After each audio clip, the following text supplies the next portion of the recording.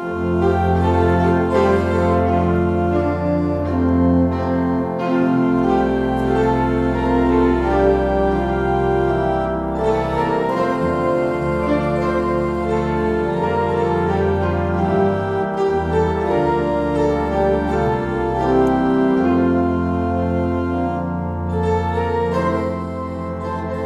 and welcome. This is Reverend Mark Bishop, interim pastor here at St. Paul United Church of Christ in Wapakoneta, Ohio, where no matter who you are or where you are on life's journey, you are welcome here. We say this because we try to live God's extravagant welcome. You are always welcome to be a part of our family at St. Paul UCC here in Wapak. May God bless us abundantly as we worship together.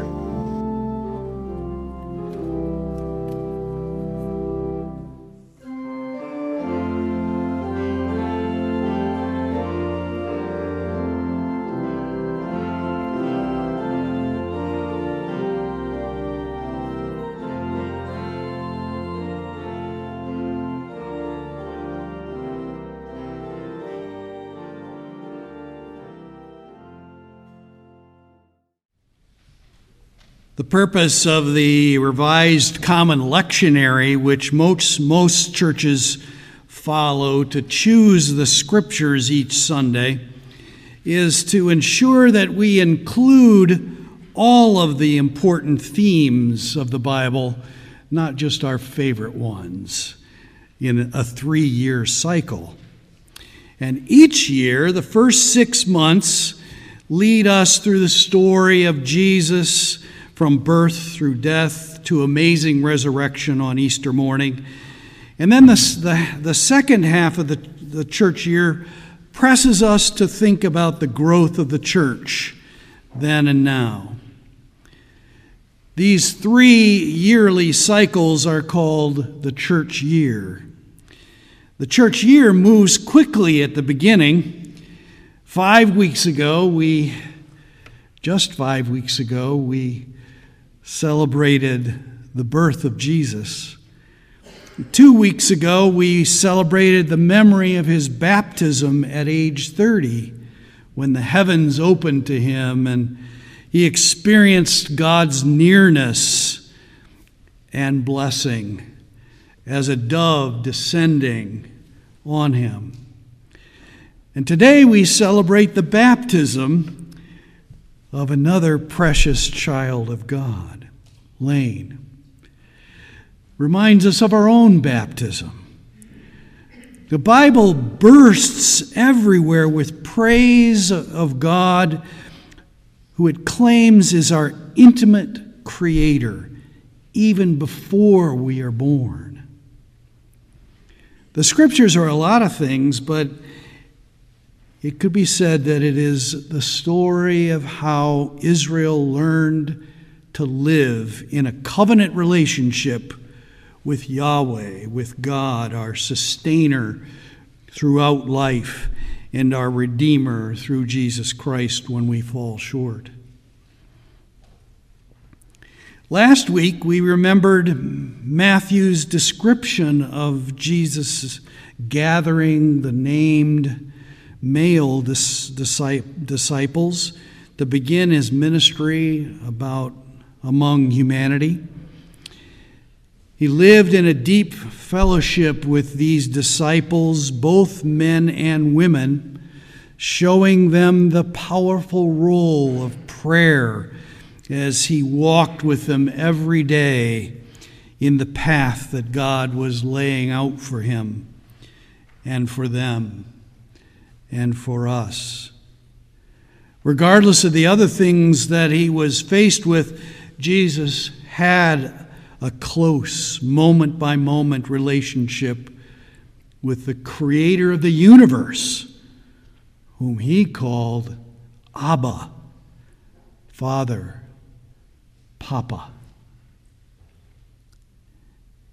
We pray that as Chris and Kayla and Lane grow in faith, that you will find the support of the church, your family and friends, as piece by piece, stage by stage, Lane grows in ever wider and deeper spirals of questioning and understanding and faith and service.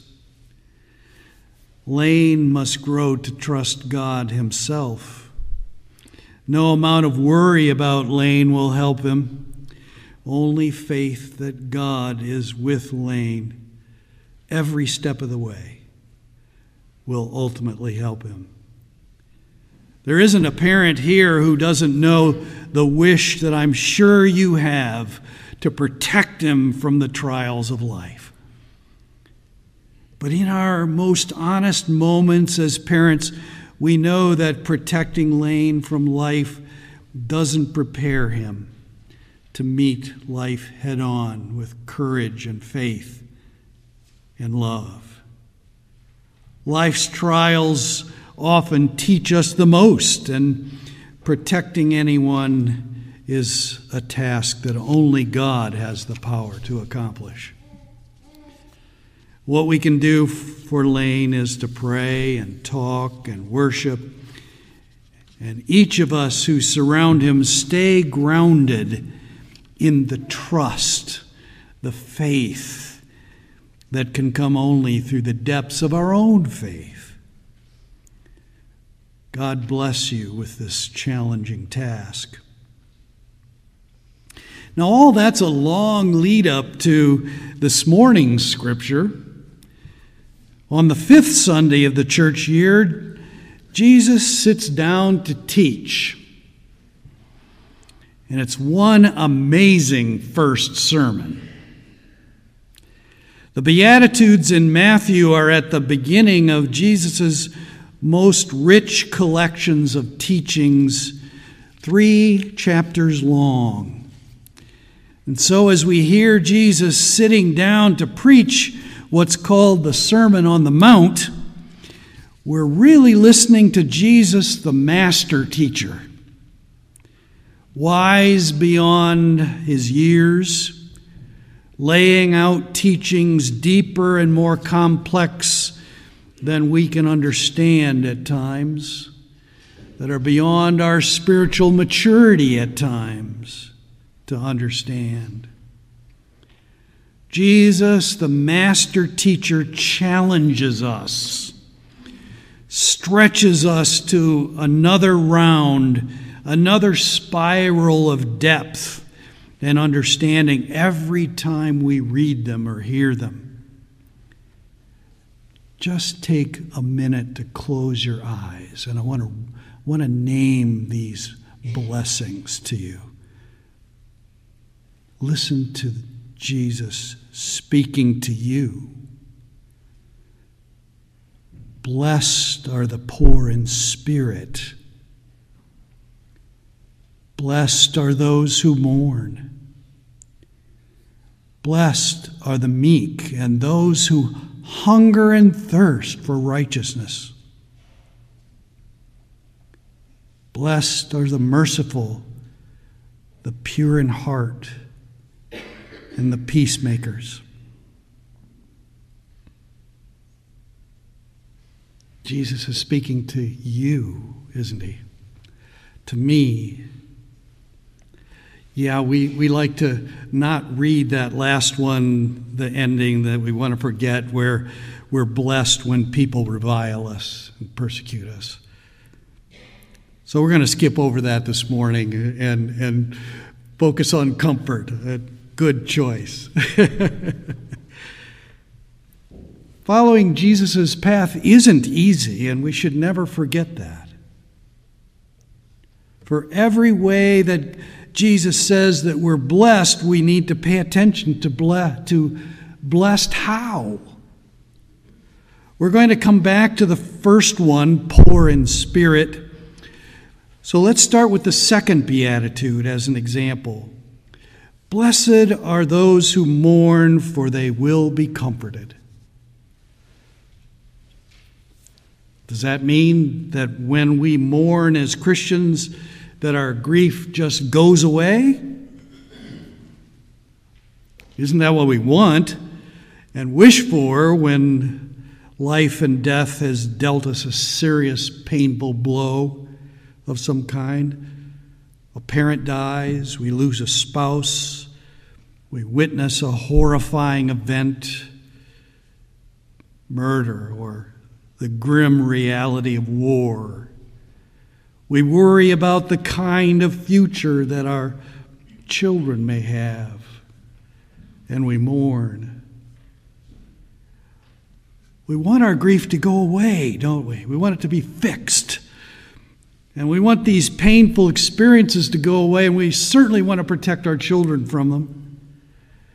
And what we learn as Jesus unfolds his comforting teaching in this sermon is that God is a God of the wronged, and even a God when our doubts and questions make us feel wronged. God is a God of the powerless, and boy, do we feel powerless when we mourn and grieve, whether that be for a loved one or the state of the world. We learn that regardless of how lost we feel when we mourn, we are no further from God as we do than we were when things were going along in a much more pleasant way. God is not put off by our sadness. God doesn't tell us not to cry or to miss the one we love. God doesn't tell us to just be happy when the world is such a cruel place. God's not daunted by our humanity. God became one of us. God knows us better than we know ourselves. God is there with us, come what may. I think it could be said that in the Scriptures, God has one simple message: I am with you. I'm here.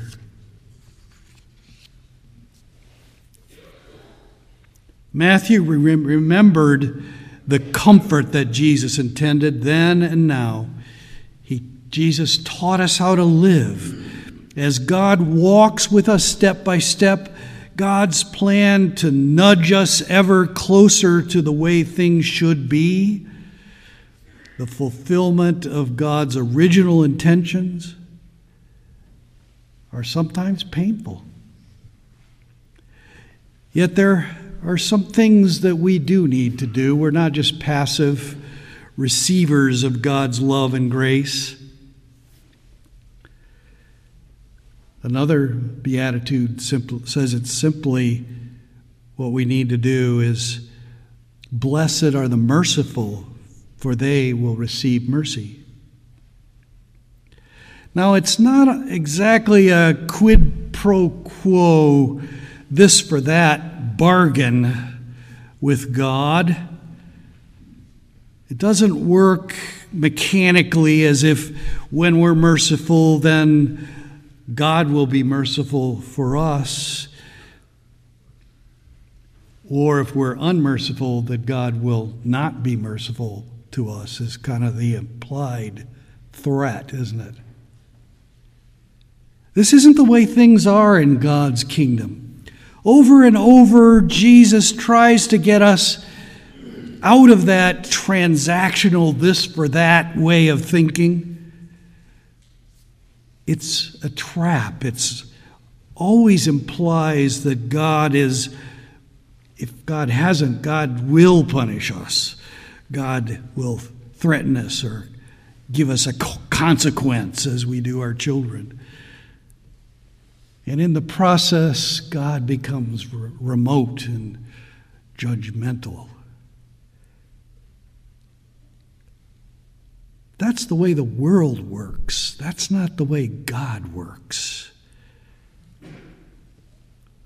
In God's kingdom, the kingdom of heaven, we're called to not only think differently, but to be different. Jesus simply begins Blessed are the poor in spirit, for theirs is the kingdom of heaven. I got very curious about what poor in spirit means. It's one of those biblical phrases, biblical teachings that no one really knows for sure what it means. There are lots of ideas and brief explanations. Most of them simply use easier terms than poor in spirit that we might understand what Jesus was saying. For example, it may simply mean that we should be humble. Or maybe it means that we should not be full of pride or greed or any of those other desires that we make little gods with a small g. Perhaps it means that we will never resort to the kind of coercive or top-down power plays to force other people to do things our way.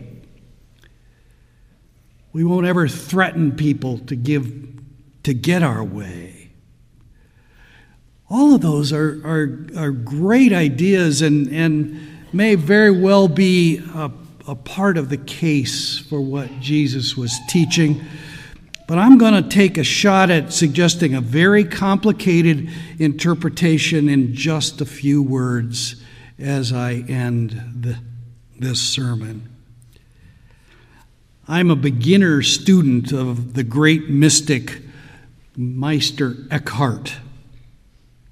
And I found a sermon of his on this one verse, "Blessed are the poor in spirit," a whole sermon. And I'm not sure where he preached this, but even with a theological degree and 60 years or so of studying the Bible, it was a difficult sermon, and I'm not sure I understood completely what he was talking about. But he tries to make it simple for us. I'm going to give you what he taught me, even if it isn't exactly what he really meant. It's my idea of what he meant. He says, a poor in spirit person is one who wants nothing for himself or herself. Disciples who have learned to get past their own fears, wants, and desires know how to let God do the planning and speaking in every situation. This isn't something that we can learn to do. It's something that we need to let God do with us.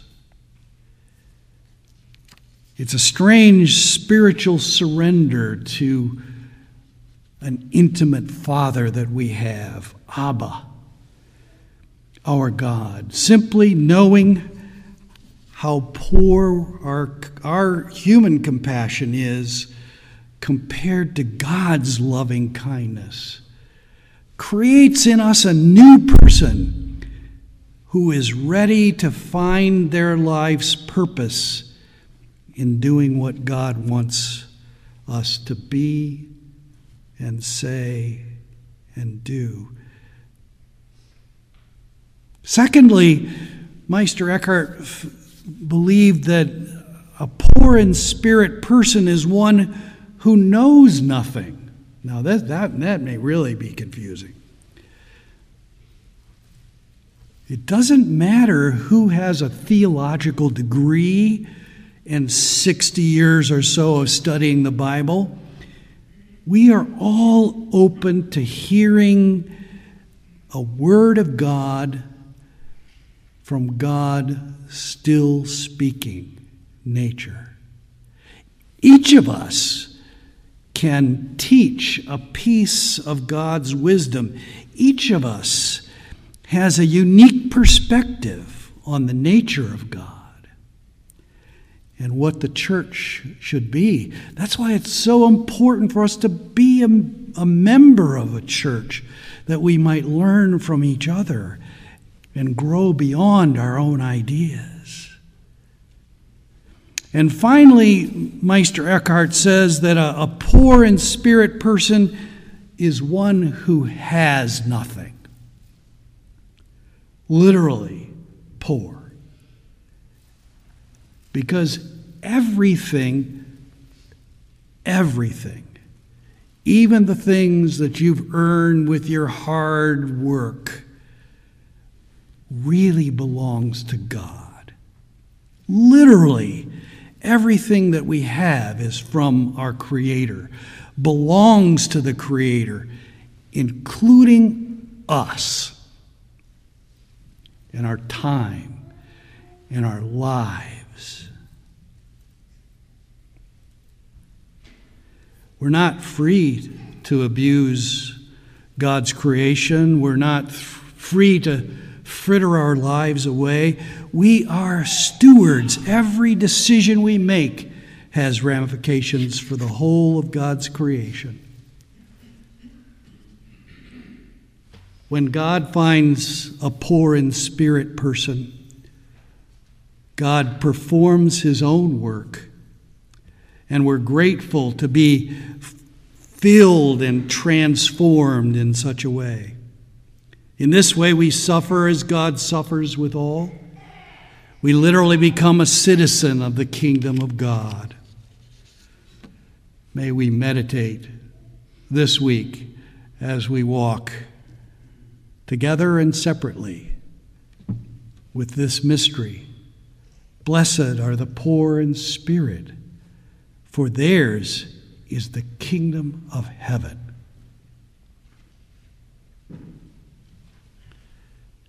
Blessed are the pure in heart,